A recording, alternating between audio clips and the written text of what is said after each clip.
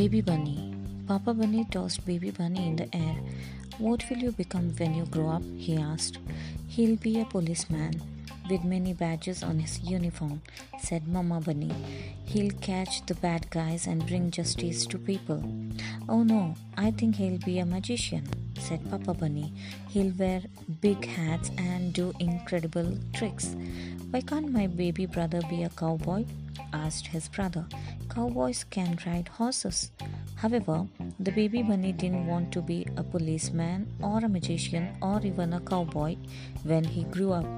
He smiled with joy when the granny bunny said he can be anything he wants to be.